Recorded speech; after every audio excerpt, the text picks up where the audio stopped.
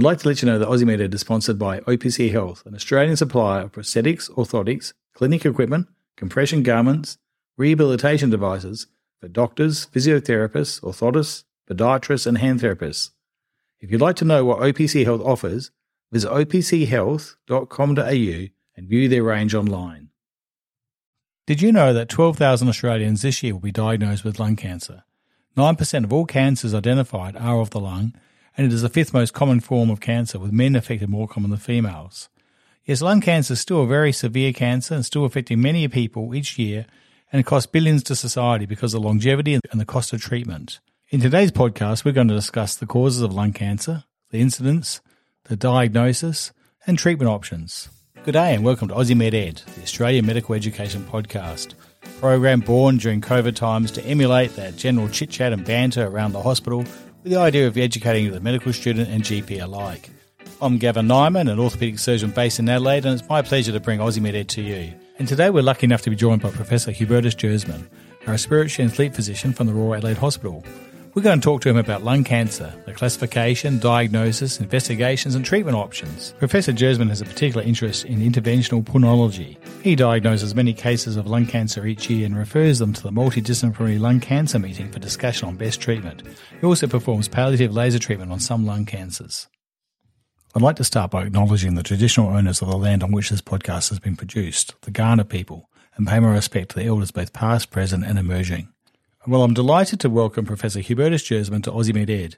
Hubertus has an interest in human genetics and has a PhD in immunobiology. He's Professor of the School of Medicine at the University of Adelaide and enjoys a mix of treating patients, research in the lab, as well as clinical and, of course, teaching. His passion is conservation and sustainability. He lectures on the effects of climate change on health at both Flinders University of South Australia and the University of Adelaide. He mostly rides to work but does have an electric car for those longer trips. Well, welcome, Hubertus. It's great to have you on Aussie MedEd. Thank you very much for joining us. Thanks for having me.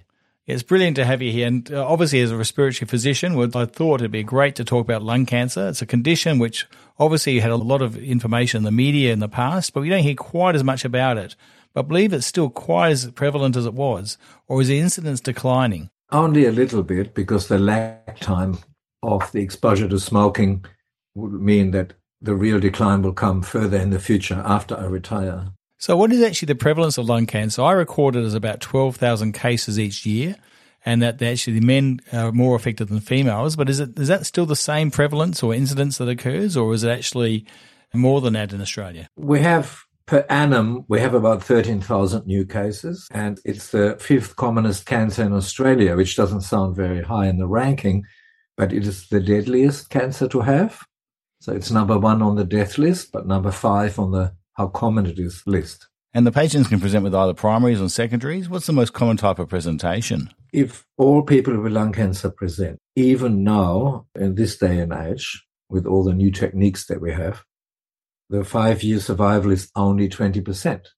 And because in the early stage, the survival is much higher, this means, as you imply, that people present too late. But often when they present, we find the primaries and the secondaries at the same time. Cancer doesn't hurt in the lung, may not even cause breathlessness. And when the patient presents, it's often too late. And the two examples on the opposite end that I have is some grey nomad that retired on the East Coast, bought a caravan and made it to Port Augusta, coughed up blood and was found to have end-stage metastatic stage 4 lung cancer. Whereas the other end of the spectrum is the insurance salesman who wants to have a life insurance increased, gets a chest X-ray, sees a tiny lesion, we diagnose it as early stage 1 lung cancer and cure him. So this is sort of both ends of the spectrum. That leads to the point that how do we find out cases as early as possible? Certainly that must make it difficult for treatment. Does the type of cancer affect the prognosis and the chance of recurrence or success in cure?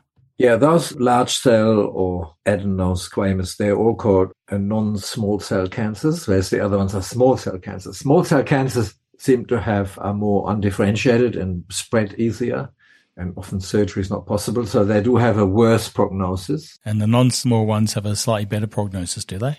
Well, it depends. So all cancers have stages.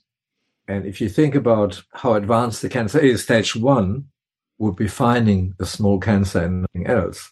And they have up to 80% 5-year survival. Stage 2 would be a slightly bigger cancer, maybe one lymph node. They still have up to 40% or 50% 5-year survival. But stage 3, it means it's so in the middle and in the lymph nodes that it's not totally spread out, but you can't cut it out. And these people only have 10 to 30% chance of being alive 5 years later. And stage 4, where it has spread somewhere, then it's between 0 and 3% survivors. When I tell you that overall it's 20, and you hear these figures from 80 down to 0, you automatically know that people are just simply presenting too late or found too late. And are these 4 stages, they're parts of the TNM type classification, are they, to determine on tumour size, metastases, and nodes, etc.? They are, yeah.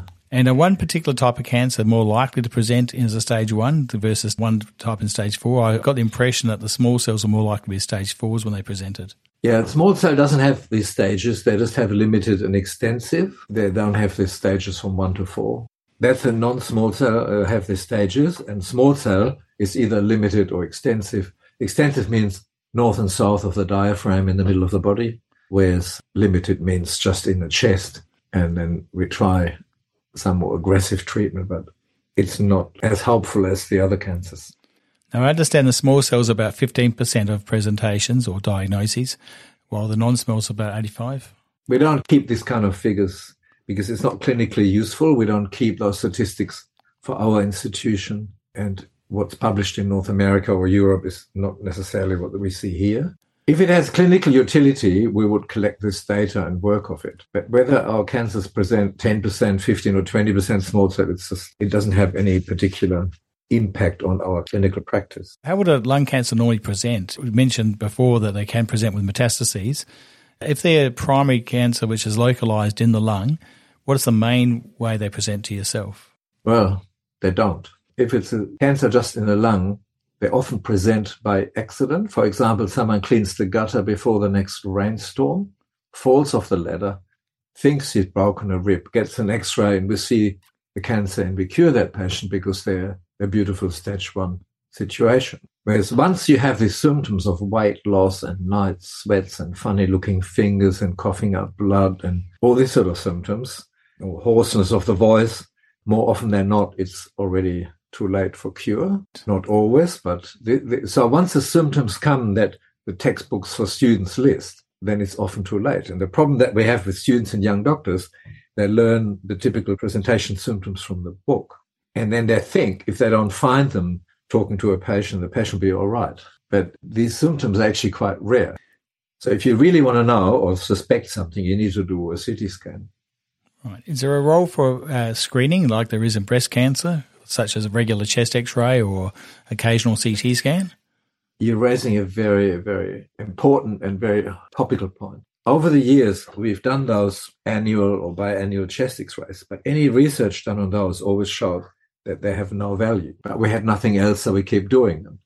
What has come across from America and Europe is low-dose, high-resolution CT scanning. So we do these low-dose scans. Low-dose means not so much radiation. And that is shown to find cancers that are otherwise missed.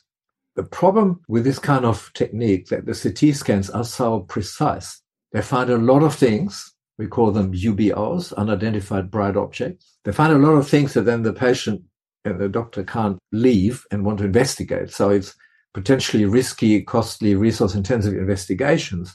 And from about 300 cases, only 7 are cancers and 293 are false positives. So the issue is, and the Cancer Council of Australia wants this rolled out here. The federal government has offered funding, and we are going to get this screening here soon.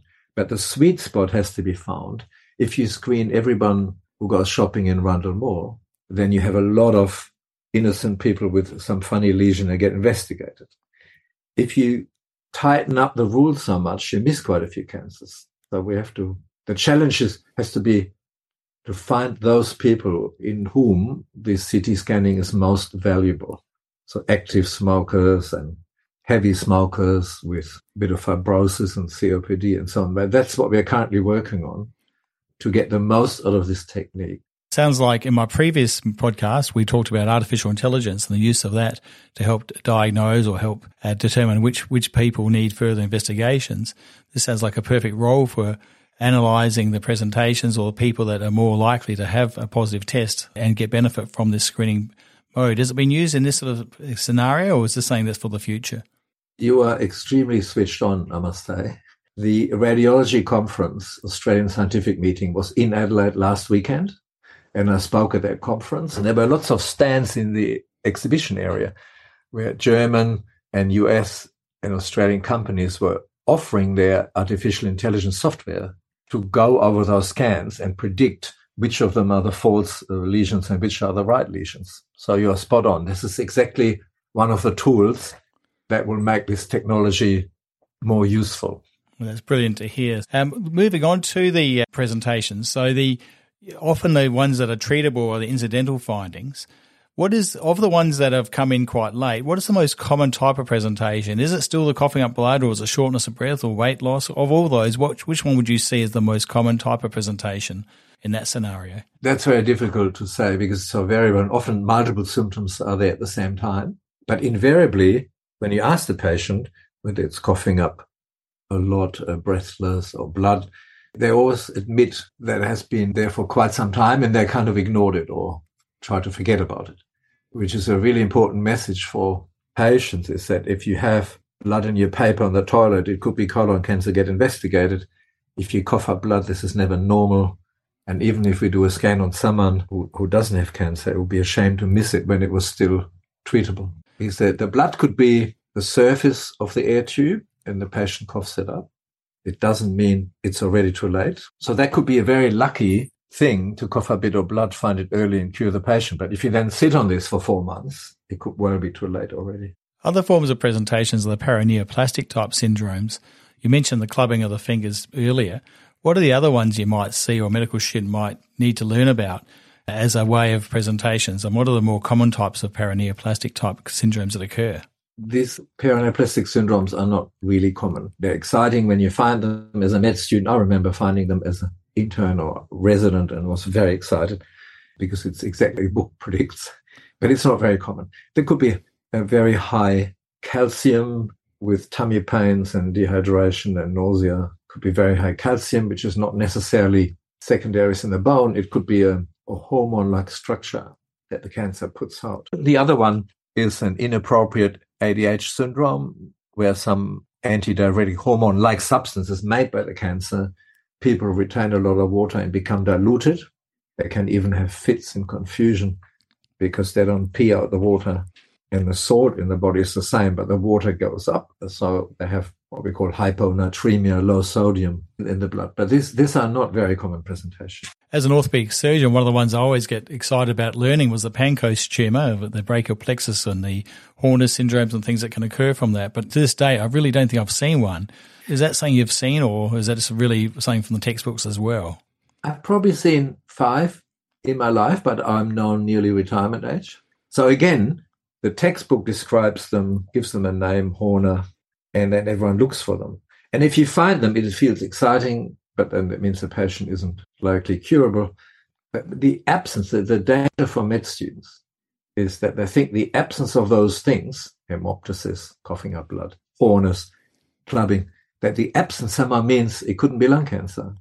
And that's a big error because those typical, so-called typical presenting signs from the book are less than 50% of cases, or even less. Now, you've touched upon the causation with smoking.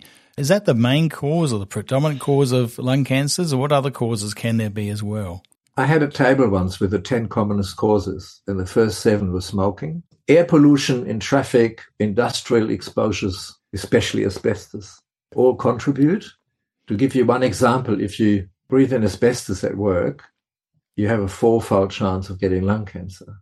But if you're a smoker and breathe asbestos at work, you have a 58 chance of getting lung cancer. So these things are not little add-ons, they multiply each other. So the same holds for severe traffic pollution, not having smelled diesel once a week, but having a lot of pollution, or at work, diesel mechanics. So there are exposures that are important. If you look at our refugees coming from Africa or Afghanistan, some of them have an indoor hearth and they burn cow dung as an indoor fire to cook indoors. So they have a significant biomass exposure, and they can have this chronic obstructive pulmonary disease thing, COPD, which in itself contributes to the formation of cancer. And we should also mention that fibrosis of the lung, for whatever reason, is in itself a cancerous condition. And it was initially not realized because people with fibrosis didn't live very long. So they never came around to forming a cancer. But now we have some treatment and we see fibrosis in people present for longer, and then we find cancers. What about things like shisha and these new vaping and things? Have they got risk factors as well? Absolutely. The problem with illegal substances that are not as common as tobacco, you can't produce robust scientific data or prospective data for various reasons. It's not possible, which often gets used by protagonists saying, well, you can't prove to us it causes cancer, so we're doing. But it's burnt biomass inhaled straight into the lungs, so the odds are that it will cause cancer. The intensity is less smoke than cigarette smoke, then it might be slightly less cancerogenic, and it's the same with vaping. So vaping has formaldehyde, and if you use flavors like banana and chocolate, there's lots of toxic substances in there. And in the laboratory in North we have shown how toxic they are on lung cells, but you can't really run a prospective trial on children, make them inhale this and see how many get cancers 35 years later. So again, that's used for saying, oh, well, you haven't proven to us that this can cause cancer. We view vaping, smoke, or vapes as a diluted carcinogen. So it's less toxic than cigarette smoke. And people say, that's great, so we smoke that.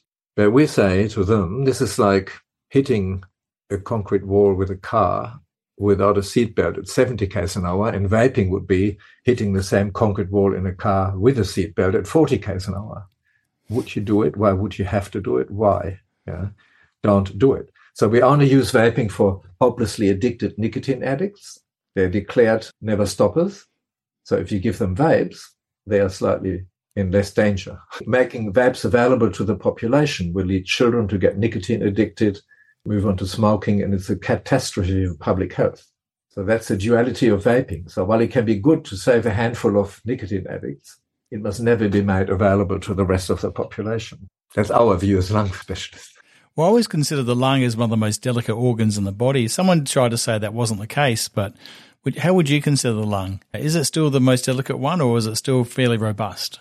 In a way, it's robust, because to die 45 years after massive asbestos exposure or 50 years after massive industrial quantity smoking, it must be robust. But it's also very delicate. It's an immune organ, and a lot of things can trigger immune responses where things go wrong. Sarcoidosis and various diseases, we don't know what causes them, but things can go wrong in the lung by triggering immune responses.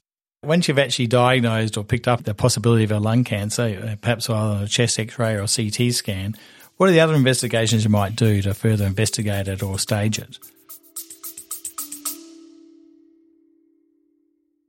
I'd like to let you know that Aussie MedEd is supported by HealthShare. HealthShare is a digital health company that provides solutions for patients, GPs and specialists across Australia. Two of HealthShare products are Better Consult, a pre-consultation questionnaire that allows GPs to know a patient's agenda before the consult begins, as well as HealthShare's Specialist Referrals Directory, a specialist and allied health directory helping GPs find the right specialist. The principle is first prove the diagnosis, then stage the disease, stage the patient, and then find the best treatment. So what do I mean by that? There are lots of things that look like lung cancer and they aren't. So you can't do major surgery or irradiation on something that just looks like it and cause all this damage for something benign. So we go in and take some from a biopsy, whether that's a little bottle brush or tiny biopsy forceps or even local anesthetic to the skin and a needle through the back, whatever it is, we want to know, is it cancer? And as we started this discussion, we also want to know, is it a small cell or non-small cell? And more importantly, nowadays, we have these modern treatments that are different from patient to patient, depends what the cell looks like. So we need a lot of live cells, run them through complicated testing for later and see what kind of cancer it is. It's becoming more complicated. What do I mean by staging? We want to know whether it's a localized or a spread cancer. So we have a few scans for that. One is called PET scan, nothing to do with small animals, positron emission tomogram, radioactive activity scan. It shows you whether the body has hotspots in it or is clear. We do CT of the brain because sometimes the cancer goes there. The CT of the chest that you use for diagnosing will also tell you whether the liver is clean, the adrenal glands are clean, some bones are clean. So we know all this information, put it together and say this is localized. By staging the patient, this is a cheeky sort of term that I've coined, is nowadays the average age of our patients is going up. It can be in the mid-80s.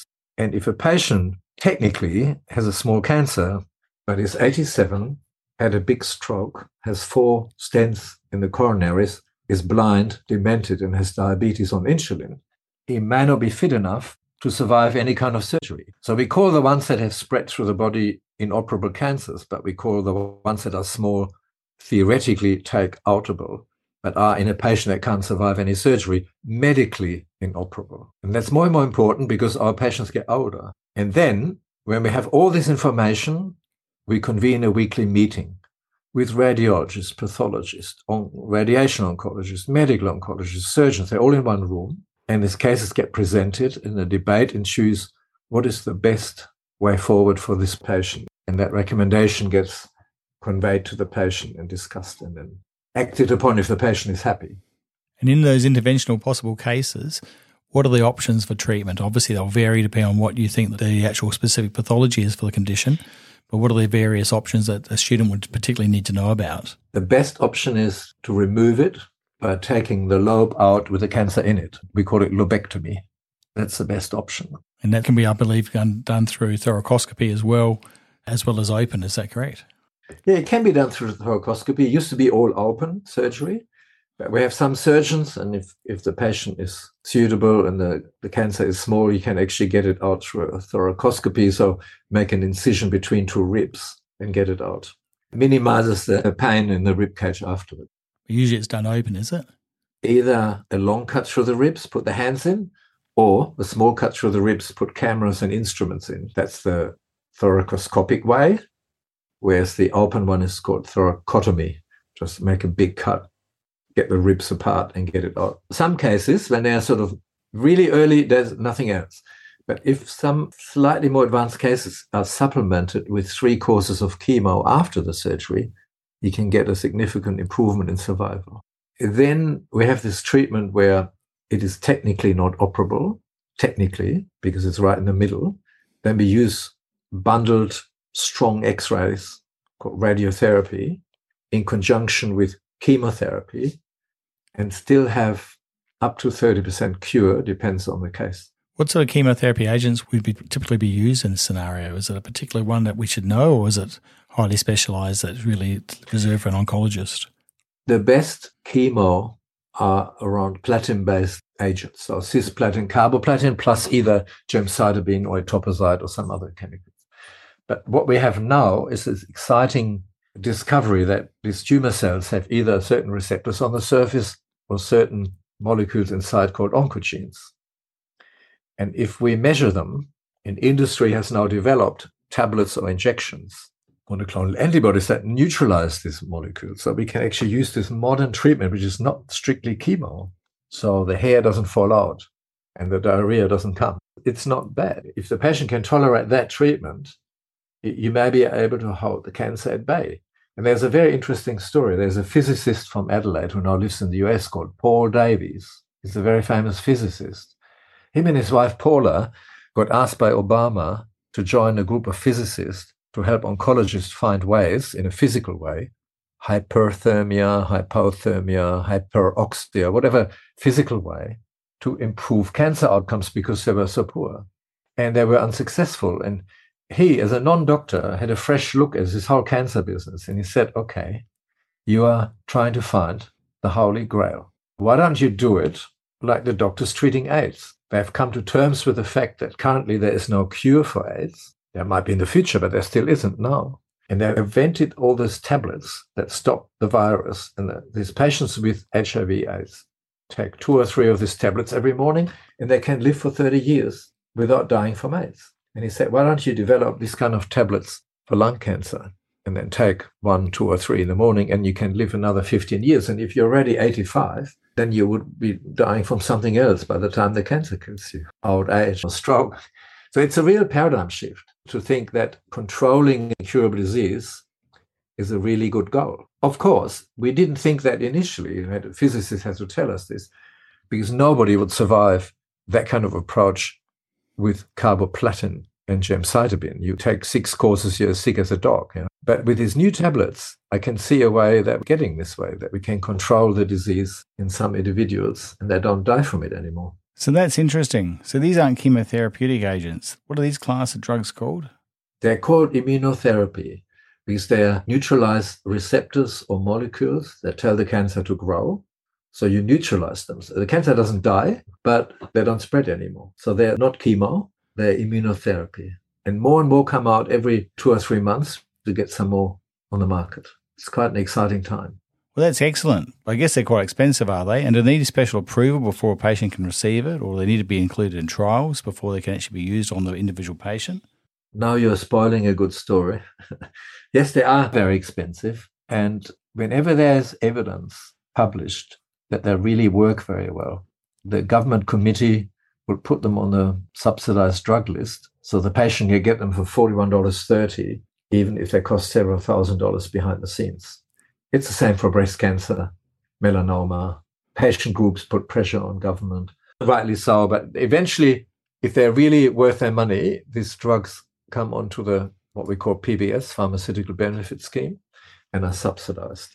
And I think as a civilized, very rich country, we owe that to our patients. It's a philosophical approach, but I think that as a rich country, we should try and afford this treatment for our citizens.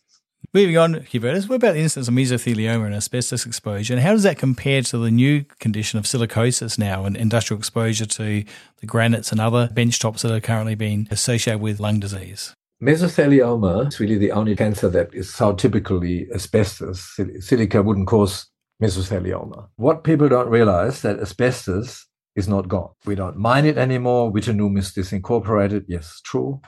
The boiler makers and electricians know about the dangers of asbestos, shipbuilders. What the danger is still is that houses in Australia built before 1986 are full of asbestos until proven otherwise. And that especially in Melbourne and Sydney, Carlton, where these houses are, people can barely afford to buy one and then watch a home renovation show and go to Bunnings, get all the material and start renovating.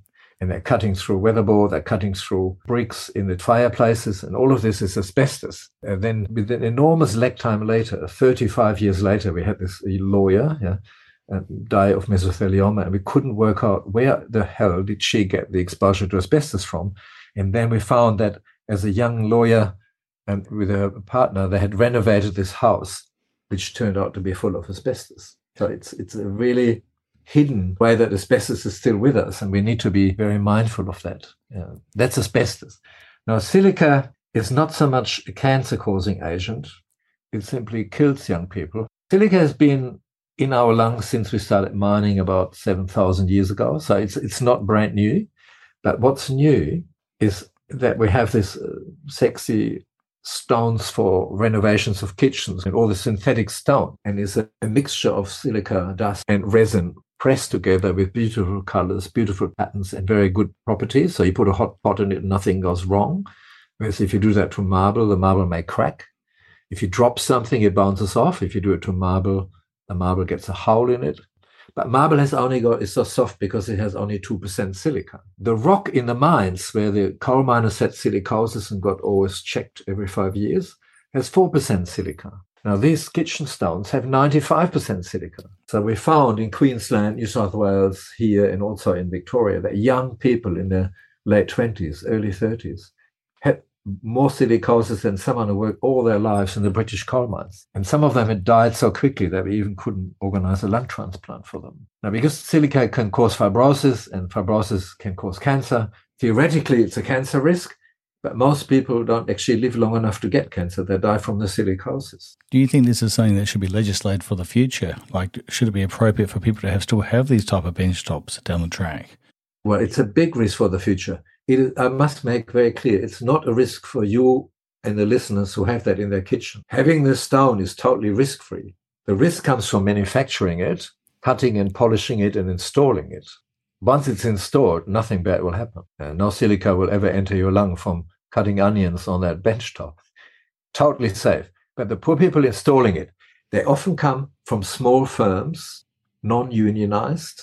There may be workers with not full command of English or high education level, so they don't know what they're doing and what they're handling.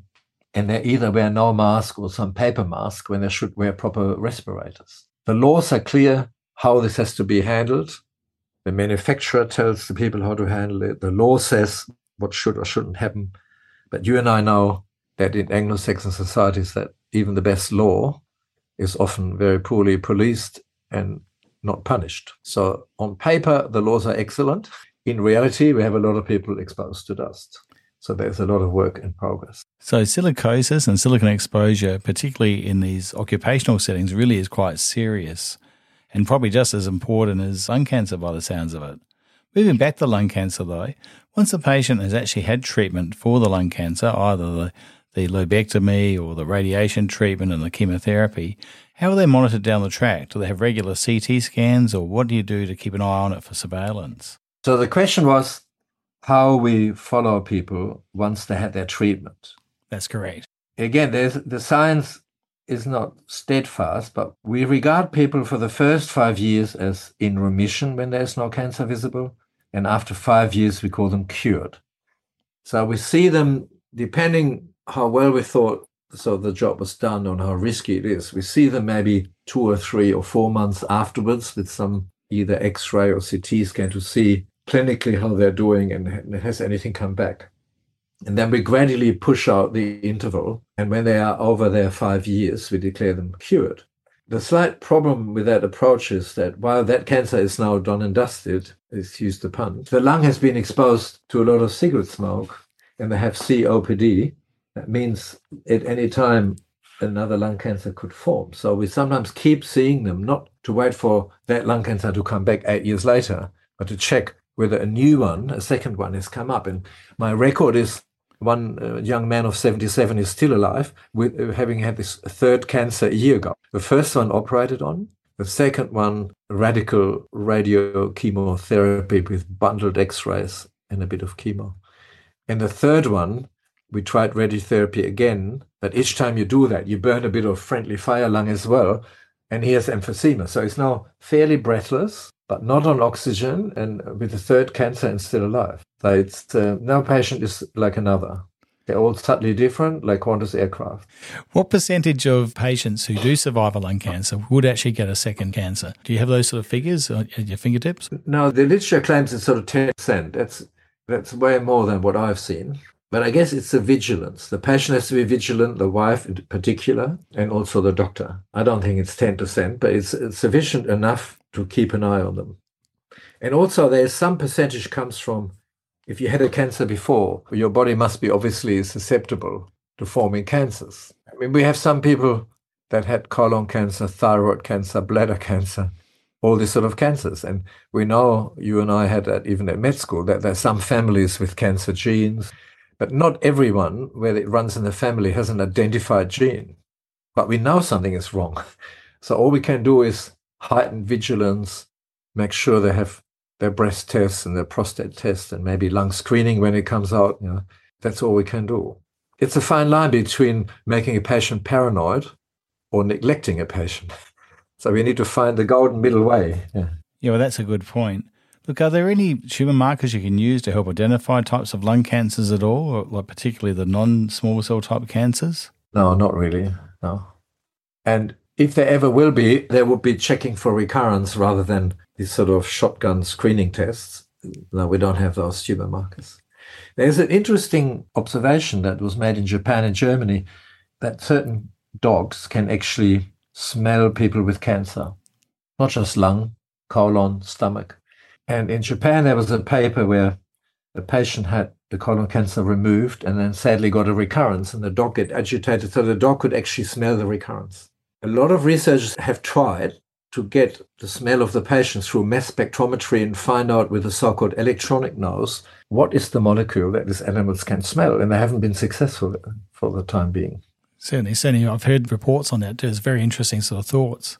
Finally, the buzzwords of the era are sleep apnea and the diseases associated with that being the risk of heart disease and even dementia.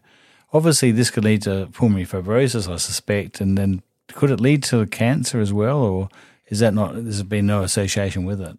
That's a really good question. I've not found any evidence as far as the connection to pulmonary fibrosis goes, but there are several papers claiming that there is actually a slight increase in cancer risk for having untreated sleep apnea. Now, the likely culprit there is that the low oxygen puts a very pro-inflammatory molecule into action called HIF-1 alpha, hypoxia-inducible factor 1 alpha, which is highly inflammatory and cause all sort of mischief. It's possible that in susceptible people that can get their fingers in the pie of cancer forming. It's definitely not a very strong signal, but there are sort of reports and papers coming in claiming this. I don't use it to scare my patients into wearing CPAP machines because I think the association is fairly slim, and I feel a bit guilty by using that as a tool of coercion. Excellent. Well, look, I think we've covered a fair bit tonight and really appreciate you being on Aussie Med Ed. It's been great having you on, Hubertus, and I'd like to thank you very much for coming on this podcast. So once again, it's been brilliant having you here. I hope you've enjoyed your time. Can I say one last thing? In Australia every day, 8,700 every year, 8,700 people die of lung cancer and only 1,200 on the road. And correctly, the 1,200 road deaths get all the attention and the publicity campaigns and so on, which I'm not criticizing.